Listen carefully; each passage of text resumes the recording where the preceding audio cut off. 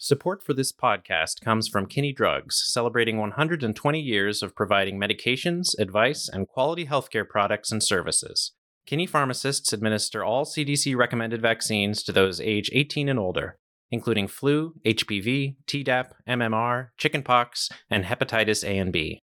They also administer vaccines indicated for older adults, including shingles for age 50+, RSV for age 60+, and pneumonia for age 65+. Employee-owned and locally committed since 1903. Learn more at kinneydrugs.com.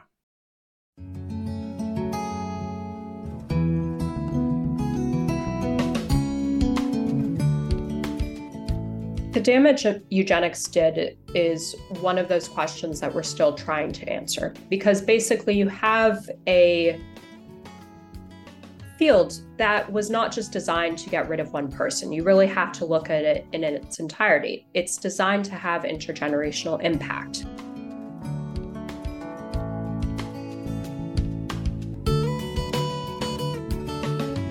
Welcome to the Vermont Conversation. I'm David Goodman. Several decades before Adolf Hitler and the Nazis took the notion of purifying society to genocidal extremes in the Holocaust, the ideas underlying it were enthusiastically embraced in Vermont. Eugenics is the pseudoscience that humans can be improved through selective breeding. Many American states, including Vermont, used eugenics as the basis for public policies, including family separation, institutionalization, and sterilization. By 1936, over half of states practiced eugenical sterilization. In the 1920s and 30s, vulnerable Vermonters were targeted, institutionalized, and otherwise separated from their families in an effort to, quote, strengthen the population. Many were sterilized. In 2021, the state of Vermont formally apologized for the practice, and the legislature is exploring other responses. A new book, Vermont for the Vermonters, The History of Eugenics in the Green Mountains State, explores Vermont's experience with eugenics. Author Mercedes de Guardiola originally wrote the book as an undergraduate thesis at Dartmouth College, where she graduated in 2017 with a degree in history and art history. De Guardiola also testified about the eugenics movement before the Vermont Legislature in 2021. I began by asking Mercedes de Guardiola how she first became interested and aware of eugenics. So eugenics is something that most Americans are not, the term is not something we're really familiar with in this country. It's not widely taught in high schools or even at the college level. But the subject of eugenics and developments in genetics in recent years has always been something that's been of interest to me, whether that's, the history of Nazi Germany or topics such as genetic engineering. So while I wasn't aware of the term, I was familiar with some of the history that's been brought on. And when I was at Dartmouth, a professor suggested to me that I might look at the history of eugenics, and particularly in Vermont. Eugenics is basically the pseudoscience of human breeding. It came to light in Great Britain and was adapted by the majority of American states in the 20th century before it became the foundation of Nazi Germany and its policies, with Nazi Germany really looking to American states as it implemented laws and programs. So she suggested that I might look at eugenics in Vermont. It was a state that we are aware there were records for, which isn't the case in a lot of states in the US.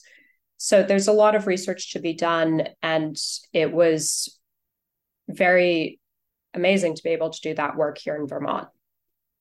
You mentioned in your book that there had been one kind of seminal study of this, a 1999 book, Building Better Vermonters, and then really not much since then. So maybe tell us about this landscape that you wandered into where it was sparsely recorded, and what was the state of knowledge about eugenics in Vermont?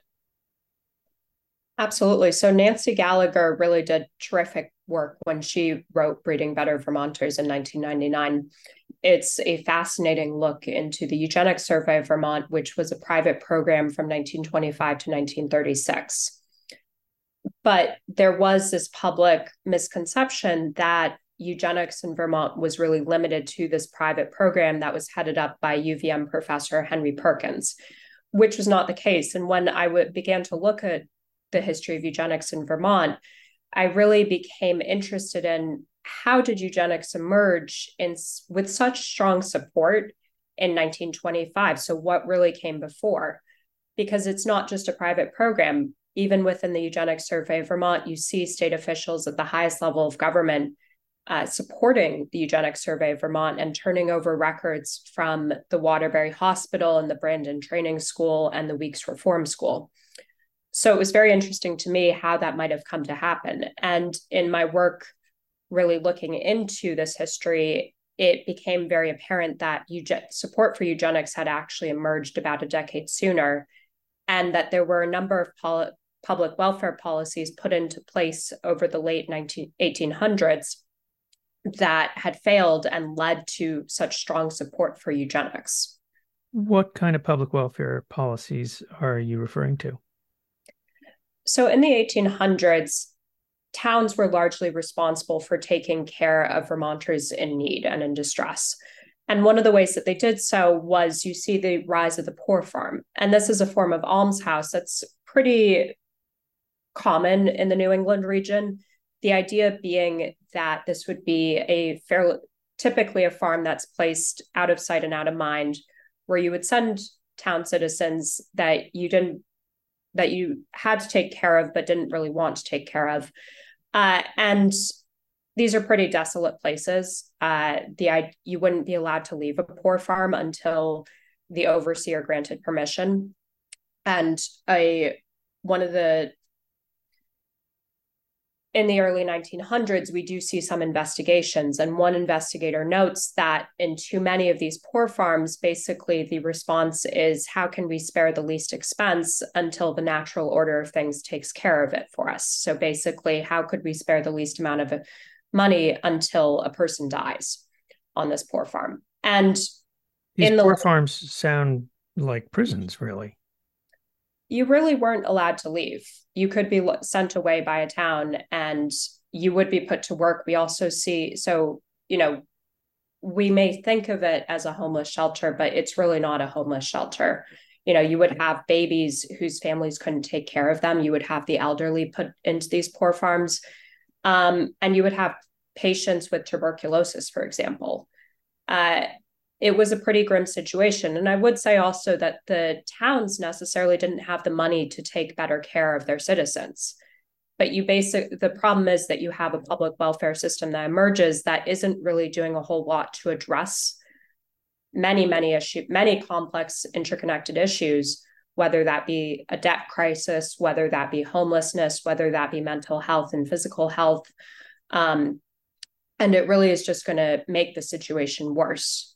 So in the late 1800s, you see the state begin to take over care of Vermonters from the towns.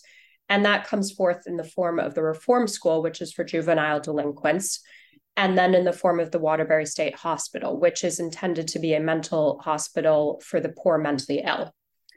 But what happens is basically the towns see this as a way to get rid of their citizens and to pass along this expense onto the state. So that's a big issue because you don't just see juvenile delinquents and the mentally ill. You basically see homeless children. You see children being sent along for reasons that are being recorded as juvenile delinquency, but also we know is really dependency. And then in the Waterbury State Hospital, we see people being sent along for something called feeble-mindedness, which is pretty much a catch-all term that could be anywhere from pregnancy out of wedlock to someone who may be working a blue-collar job and may be in debt. So it really is this catch-all term that is being used to indicate something referring to mental health, but really isn't actually for mental health reasons. And we also hear about homosexuals being sent there, alcoholics being sent there, indigenous people. This becomes a warehouse essentially for people who the communities, who the mores of that era disapproved of in some fashion. Yes, and it's very hard sometimes to actually grasp the reason for why somebody is being sent, because you would have to go through an official commitment system. Somebody would in the town would have to send you through the courts. But we do know from case records that there's the official reason, and then there's the actual reason for somebody being sent. And in one case, we know of a case where it was a woman who wanted to get married to someone outside of her race. They did suggest that this was in the 1920s, that she be sent to the Brandon Training School in response. And the Brandon Training School was for essentially kind of people under 20, young people. So the Brandon Training School comes out of the 1912 legislative session, which is really the first time that we see a public call in Vermont for eugenics to be implemented. Now, there is, of course, a sterilization bill that's presented. It very nearly gets through. It only doesn't pass because of a strong veto due to the fact that this Attorney General deems it discriminatory. That is, that it doesn't encompass enough people. It's actually deemed to be discriminatory, that it limits to too much whom can actually would be candidates for sterilization. But what does get passed is a bill that puts into place the Brandon Training School. This is meant to be a school for feeble-minded children. What it actually ends up being for is that it houses a number of adults throughout its lifetime. And we know of cases where there's some people over 21 being kept at the school. And from very early on, we have the superintendent of the training school saying that the school's intent is to essentially segregate this population. And now this segregation is a term that we usually think of in terms of racial segregation in the US. Under eugenics, what it's basically referring to is that quote unquote undesirable people are being kept away from the population so that they can't procreate. So the Brandon Training School is essentially meant to keep this population away so that they cannot pass on their genes. Let's talk about Henry Perkins and the Eugenics Survey of Vermont. Who was Henry Perkins, and what was the Eugenics Survey? Henry Perkins was a professor at the University of Vermont. In the early 1920s, he became interested in beginning a course on heredity at the university. And having been in correspondence with a number of national leaders in eugenics, such as Charles Davenport at the Eugenics Record Office, he turned his attention to beginning a eugenics survey here in Vermont.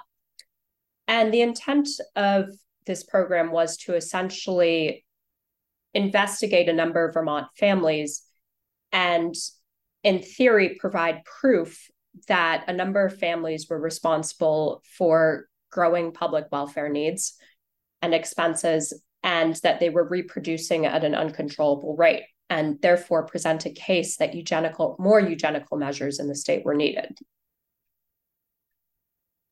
So with the Eugenics Survey of Vermont, as you note, was a private undertaking.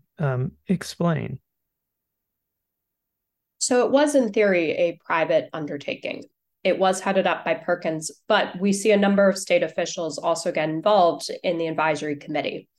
So this includes the superintendents of several of the state institutions. So we see the superintendent of the Waterbury Hospital, the superintendent of the Brandon Training School, Dr. Allen, and the superintendent of the Reform School get involved, along with a number of citizens who are involved in private organizations such as the Vermont Children's Aid Society.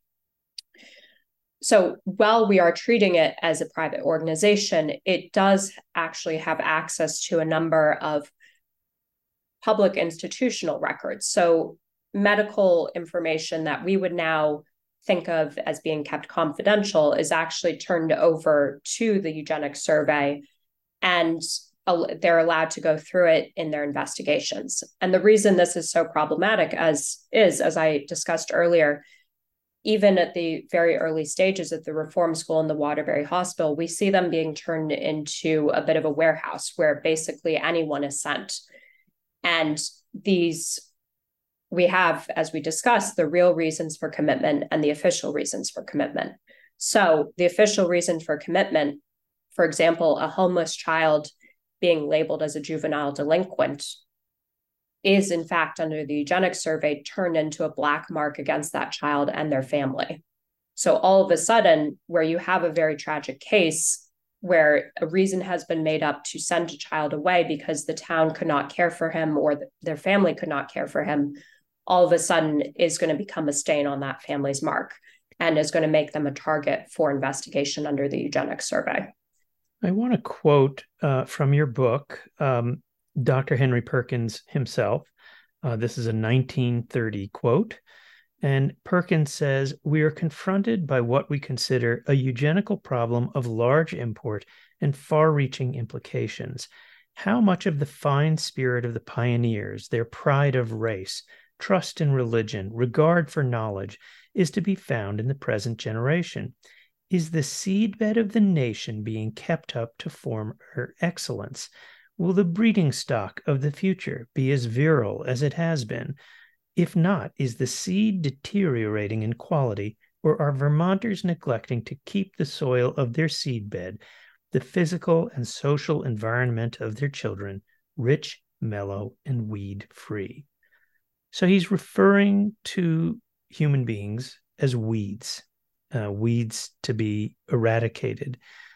This, of course, for modern day people, very much evokes the language of Nazism and the racial purity and white supremacy preached then.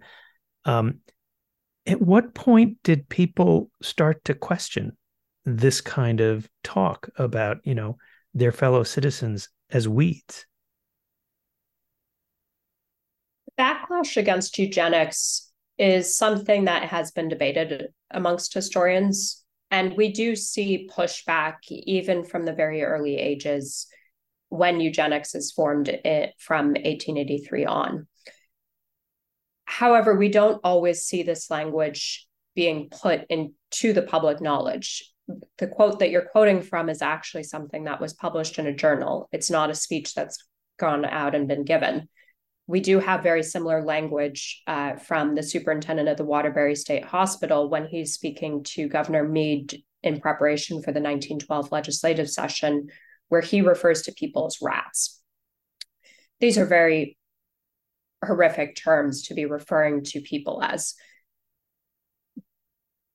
But when it's put to the public, it's put in sometimes more simpler ways, where it's for the betterment of society and where the public sees it is really this great hope and promise for the future. Amidst all these social ills, you can use science to put in a humane answer.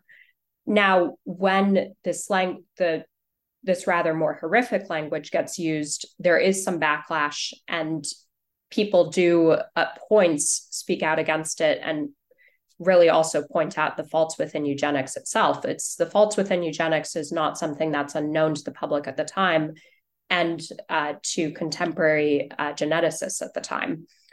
But it's not something that's necessarily widely discussed. And what are those faults?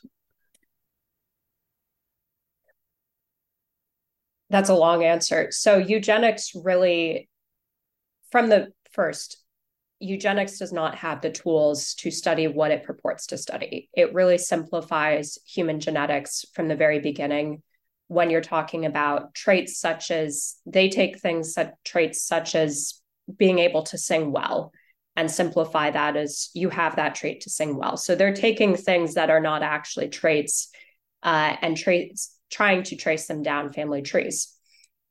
They're also purporting to study human heredity, when at the time it was fairly well known that you really needed something with a short lifespan to be able to study what you're trying to study. There's a reason why in these early scientific endeavors, you see people studying peas, you see people studying corn or fruit flies. That's the reason they're studying them, is because it's very simple to study. You have a short lifespan and you can trace how genes are passed down.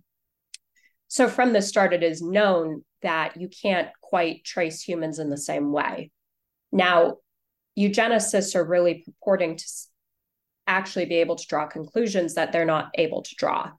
And when we look at something like the Eugenics Survey of Vermont, you are able to see that in their research, their own studies don't actually support the conclusions they're making. They make absolute conclusions that such and such family, there is a trait of degeneracy or feeble-mindedness that makes itself known in each and every person. That's not actually what their research shows, if you're even looking at what they're calling, quote unquote, degeneracy or feeble-mindedness.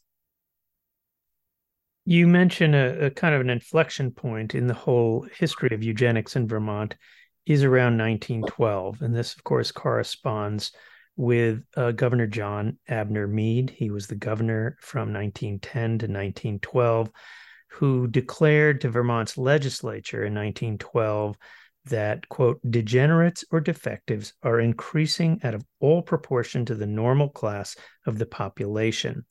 And he proposed in his farewell speech a solution, eugenics.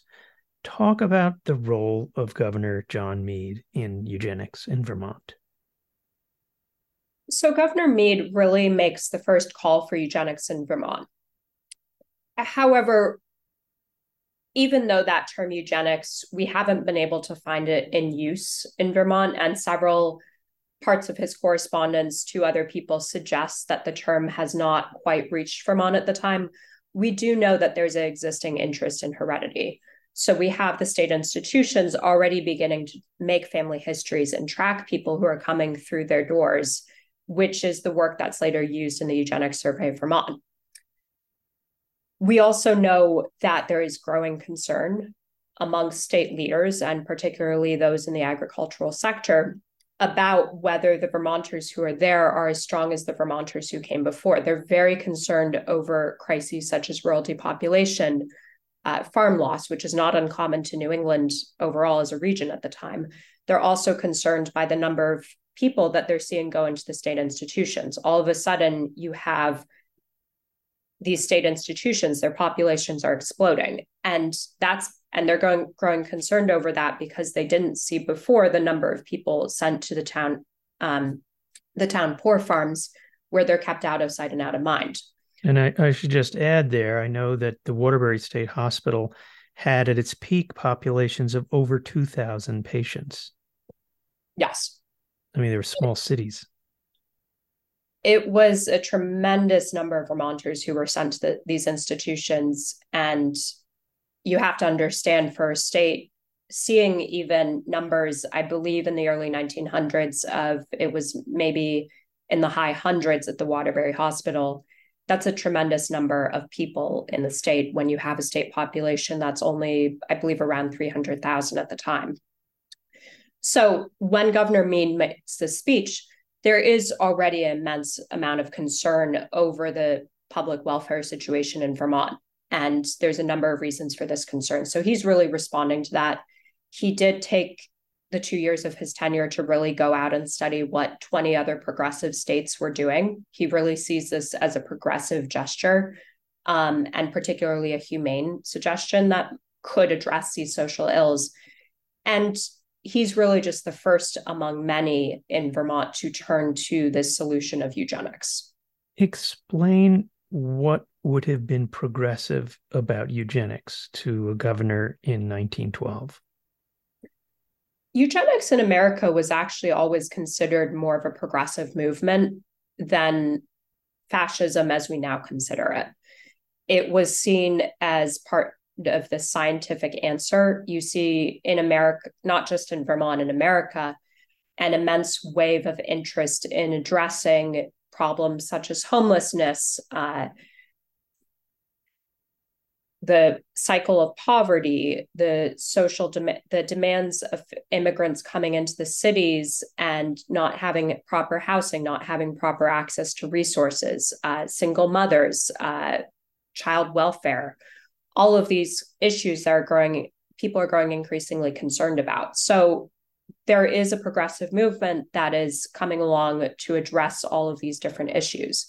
Eugenics does happen to find a lot of sympathizers within that movement because it does come across and it's presented as, again, scientific, humane, that all of a sudden you could have this beautiful answer to so many social problems. Wouldn't that be great if we didn't see people dying, if we didn't see people crowded into these tiny apartments that go up in fire? Well, at least in the cities. So it is presented as this humane scientific answer, but of course we know what eugenics actually was and what it actually resulted in. And that's quite different than what's being presented to the public.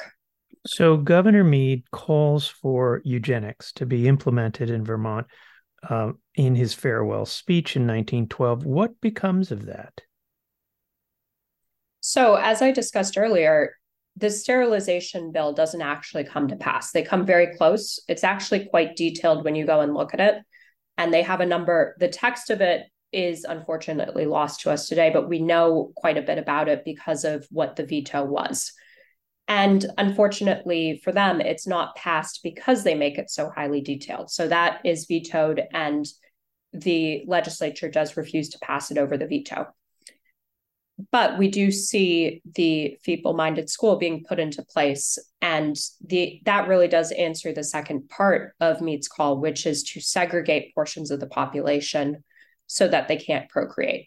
And while the public focus really has been on sterilization in Vermont, I would argue actually that segregation was the biggest form of eugenics, because you basically have, for many decades, institutions being able to, at their will, keep people out of the general population. And that once somebody goes into the institution, that is really at the superintendent's decision whether or not to release them. And we have, while we don't know the full extent of segregation, we have a number of records that indicate that officials embrace this as a tool of eugenics, and that they were also quite in favor of it. So it does indicate that it was being carried out at quite a large scale.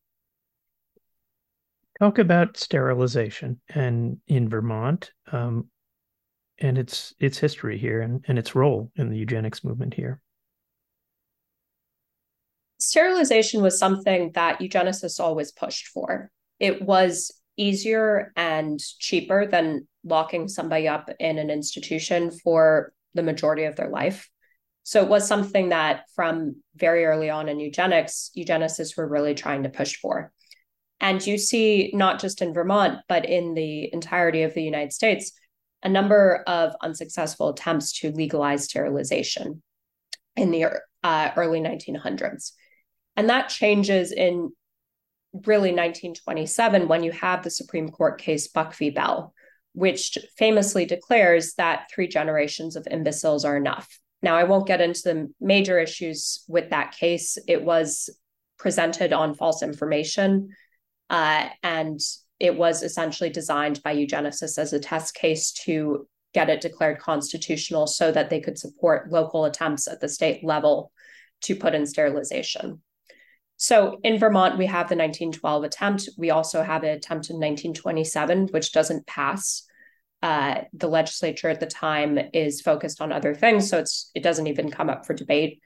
And then we have the 1931 bill, which does pass.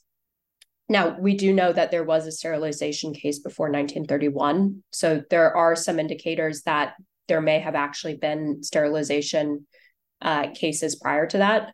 But 1931, now it's a really interesting law. It actually legalizes voluntary sterilization with the intent that people do not procreate and pass on poor heredity. So really in terms of mental health. And it's very illogical in points. You have to have 2 physicians declare that somebody is going to procreate and pass on poor heredity. And as the writers of the bill know, or actually the superintendents of the state institutions who are supporting it know, 2 physicians are not qualified to make that call. You also are really calling upon people who are supposedly mentally disabled to volunteer to sterilize themselves, which there is a number of issues with that idea of consent. And we have records now that indicate that even though they were calling it voluntary, that there were coercive methods used in the conversations leading up to sterilization. And we know of, even though sterilization records are still coming to light, there's still a number that are redacted right now, so we don't have the full picture of sterilization, but we do know some general information. Sterilization was performed on children as young as 13. We also have cases of it going into adulthood. We know of about 250 cases right now in Vermont. But returning again to the bill, there's a major issue. To record whether or not a sterilization happens, the physicians overseeing the procedure basically have to send in a certificate of sterilization to the Department of Public Welfare. There is no mechanism put into place to ensure that that certificate actually makes it there. So unlike other states where you have a board overseeing and approving each sterilization, where you might have a better sense of the number of sterilizations occurring, you really have a system put into place in Vermont that makes it very easy at the town level to sterilize somebody, where something called voluntary consent there's real problems with that, and where we don't actually know of any reason that where there was the possibility that a certificate may not be sent in. So while we do have records, there are issues with those records. So let me make sure I follow you here. Voluntary consent was this ever given, or is this always considered to be coerced? What is voluntary consent for? Why would somebody consent to be sterilized? It's a really odd thing that they put in. And we do know that there were supporters of the bill, and particularly the superintendent of the Brandon Training School, who were quite nervous about being sued. You have to keep in mind that in the United States, a number of sterilization laws had been overturned as unconstitutional at the state level before the 1927 case. So this idea of voluntary consent was probably put in to be this workaround that you can't be sued in a civil case if somebody did consent to it. However, when you're talking about sterilizations of children or of the mentally disabled, what does that, or somebody who is being considered mentally disabled for the purposes of being sent to the institution, and we've discussed how there's a number of reasons people are actually sent to those institutions, what does voluntary consent then actually mean? And we do have some records from the Brandon Training School likely because of this fear of minutes kept of conversations between people being considered for sterilization and staff at the training school. And those records indicate that there wasn't really a general awareness of the procedure, that it was being presented as a fairly minor procedure, which is true for vasectomy. It's not true for female sterilization. That requires, even back then, 2 to 3 weeks in the hospital. And that's really a major operation that they're presenting as minor, no problem, no issue operation. So we know from those records that they're not really quite being truthful about what is actually going on. And there are these questions that emerge even from those records of, does somebody actually know that what they're signing up for and what they're agreeing to? Do we know how many Vermonters were sterilized under this law? We only have the records we have. So it's something that I always hesitate to give a number on. Officially, we have about 250 records. We also have separate records from the Brandon Training School, which we're not quite sure yet how many of those correspond with the 250 certificates sent to the Department of Public Welfare. And one of the major issues beyond just this question of were all the certificates sent in, and our knowledge that there was opportunity for certificates not to be sent in. We do know of one case where the Department of Public Welfare became aware of a sterilization case and had to track down what had actually happened, because the certificate was never sent in, is that the records stop around 1952. And there's no reason for the records to stop in 1952 that we're aware of right now. The law itself actually is not overturned until around the late 1970s, and it is replaced by a forced sterilization law that's in place today. So the records we have are limited. And while I know that there is public interest in putting a number and making a conclusion to the number of sterilizations, it's really important to understand that the records we have, we know that they're limited. We know that there are issues. And there is this question of why do they stop all of a sudden in the 1950s? So what happens in those 2 decades after? And why do they stop in the 1950s, the records? We don't know. It's a possibility. We really don't know. It's a very interesting question. It's possible that the records may have been stored elsewhere. It's possible that a new system was put into place. It is something that we're still looking into. I want to look now at the issue of Governor John Mead has, of course, brought the eugenics history and discussion squarely into the modern era, thanks to something going on at Middlebury College. Mead Chapel, as it has been known for many years, has been a centerpiece of the campus. And recently, Middlebury College decided to dename the chapel because of Mead's involvement with the eugenics program in Vermont. This has resulted in former Governor Jim Douglas suing Middlebury College, not only his alma mater, but his employer, charging that they have unfairly canceled Governor Mead and that he really did not play a significant role. What is your take on this whole? Do you think that Governor Mead, that denaming the chapel, that that's based in pretty strong historical fact that Governor Mead did play a significant role and have a lot of responsibility for the eugenics history in Vermont?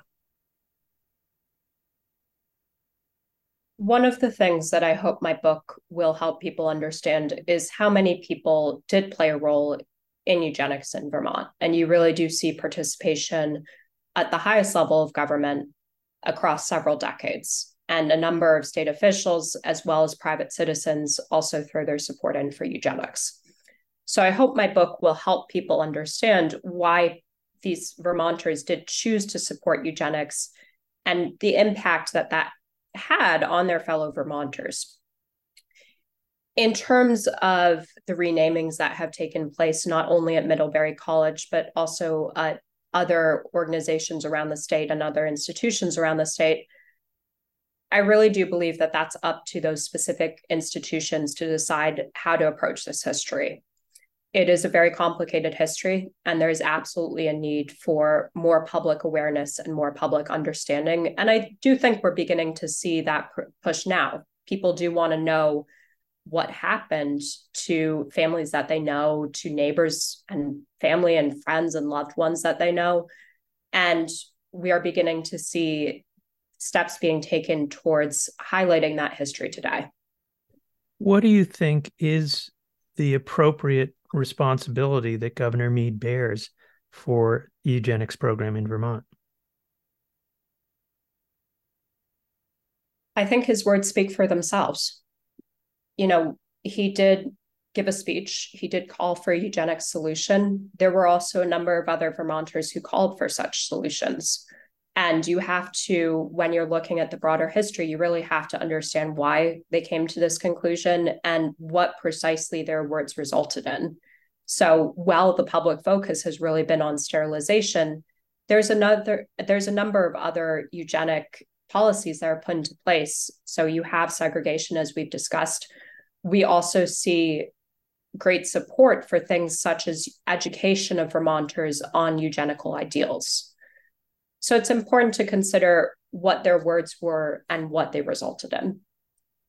Do you think it's appropriate that Middlebury has taken his name off the chapel, that it's his contribution to Vermont history is not one that should be, sort of celebrated with the naming of the centerpiece of their campus?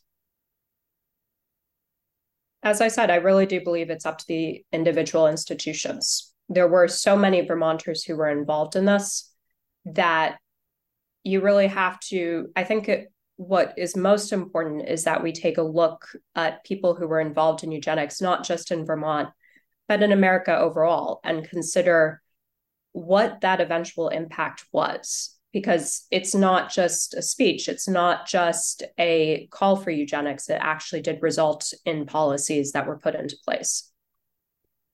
What resulted in the downfall of eugenics, both in Vermont and in the country? That's a really interesting question. So pre-World War II, we actually have a letter from a leading American eugenicist to Henry Perkins that predicts that basically if Hitler succeeds in his eugenic policies, there's going to be massive support for eugenics. But if he fails, that's going to be the death of American eugenics. And I'm summarizing those words, obviously. It's quite a long letter. So he is partially correct. Post-World War II, you see obviously immense public backlash to what has happened in Nazi Germany and the absolute atrocities that occurred. But in America, there is very swiftly this awareness that American eugenics, you can no longer use the term eugenics. They're going to have to rebrand. More research needs to be done, but we do have records that indicate that American eugenicists very quickly renamed what they were calling eugenics and went underground, even as eugenical policies remained. So actually at the federal level, you do see the continuation of policies such as sterilization, and they actually occur at a larger scale that we know of post-World War II in the later decades of the 20th century. So it's very difficult to determine when eugenics actually ends because we don't actually see its demise. We actually see eugenics being transformed into something else, and ideals and policies being continued. So essentially, Nazi science and the white supremacy advocated by Hitler just kind of spoiled the brand, but it morphed. What are some modern forms that you see eugenics reappearing in society over the recent years? Again, it's such an interesting question, and it's very hard as a historian to wrap your hands around it because it is pretty much in living memory today. So trying to take a step back and look at things with an eagle eye perspective is quite difficult whenever you're talking about such recent history.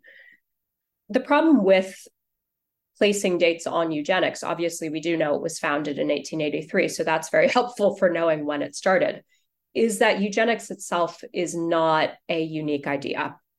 We know from the very beginning that eugenics is basically just putting a so-called scientific lens on very, very old ideas of biases that some people are better than others that date back to time immemorial. So eugenics itself is never really a unique idea. It's just taking a scientific lens and applying it to these existing biases. And obviously we know it's a pseudoscience. We know there are major issues with the research. But that does complicate putting an end date on it, because are we actually looking at eugenics? Are we looking at a transformation of eugenics? Or are we looking at ideas that have emerged from different sources?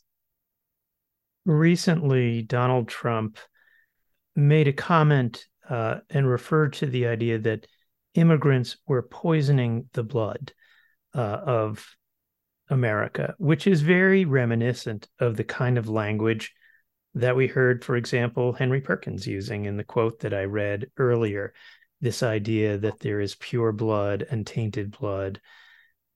Do you think that's an example of how eugenics has lived on and morphed in modern thinking? It's very hard to determine. As I said, these aren't new ideas. Quite certainly, there's always been fears of immigrants dating back to the founding of America and to countries even before us. So it is very hard when you're talking about eugenics today, to understand how it might still take place in society. In 2021, the Vermont Legislature voted to apologize for the eugenics program, and I believe you testified in the hearings that led up to that. Tell me about your role in that and why you think an apology, what do you think that accomplishes? I was asked to testify based on my experience as a historian and to testify as to the history of what had occurred, along with Nancy Gallagher and several other people. Again, it really is up to, I do firmly believe that it's up to the people of Vermont and institutions to take steps themselves to understand what this history has been and what would be the appropriate response. In regards to the state legislature, I really do applaud them. Vermont is one of the few states that has actually apologized for this history. Eugenics was very, very widespread across America, across the majority of the 20th century. And Vermont really has been one of the only states that's taken steps to address this history. In terms of an apology, it's an important step to take to acknowledge that something has occurred, that this wasn't just, something that may have impacted just a few people, that there was state involvement, that there was state sanctioning of institutions carrying out these policies and programs, and of help for private individuals who chose, such as Henry Perkins, who chose to carry out eugenics. So it was an important first step, and it's always something when you have something like eugenics to just even acknowledge that this has occurred, that this has taken place, and it's a part of our history. It's an important first step. What damage do you think eugenics did when it was in its heyday in Vermont and in the country? The damage eugenics did is one of those questions that we're still trying to answer, because basically you have a field that was not just designed to get rid of one person. You really have to look at it in its entirety. It's designed to have intergenerational impact. If you can't get rid of one person, because in America, we don't see the killing programs that we see in Nazi Germany, and that's really important. What we do see is attempts to basically cut off family lines and to cut off bloodlines. So it's designed to not just impact one member of the family, it's designed to break apart entire families and to basically get rid of them over several generations, whether that be segregating them in an institution, whether that be sterilizing them, whether that be inflicting so much trauma that the family no longer comes together. And we do see people who are released from institutions who end up homeless, who don't really go on to live fulfilling lives, who don't end up really with the support structure around them. We also see a different form of eugenics take place in America that is sometimes called positive eugenics. Now, negative eugenics I've spoken a lot to, and that is pretty much attempts to get rid of quote unquote undesirable people. Positive eugenics is attempts to help so-called desirable people procreate. So that might take the form of college lectures where young women are told that they need to go out and marry and stop pursuing higher education because they're committing race suicide. You also have families encouraged to take part in things called fitter family and better baby contests, where certain traits and qualities are emphasized. And we call this positive eugenics, but that's kind of a misnomer, because we really need to understand that they're only emphasizing a certain ideal. And we need to ask the question, well, what is not being rewarded here? And what our families being told is not good to what is not good. And those two sides of the coin of eugenics are carried out throughout the country. So when we're trying to understand the impact, it's still quite hard to quantify, because you have people being educated with these ideals, you have other families being separated, and it's this intergenerational impact that is designed to continue living on even as programs and policies may be taken down. How did this become your focus as an undergraduate? What captured your attention and imagination? I mean, this book is really an exhaustive history. It's thoroughly documented. You have clearly thrown yourself into this topic and it has taken no small part of your life. Why? It's one of those histories. It's incredibly tragic to look back at what's happened, but it's also important to understand why it happened and what has resulted out of it.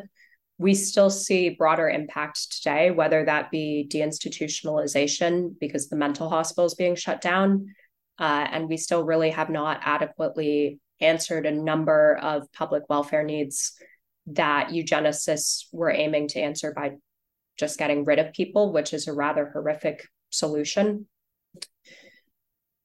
As a historian, of course, you have the academic interest that this is a history that has been massively understudied. There is so much need for research, both in Vermont and at the national level.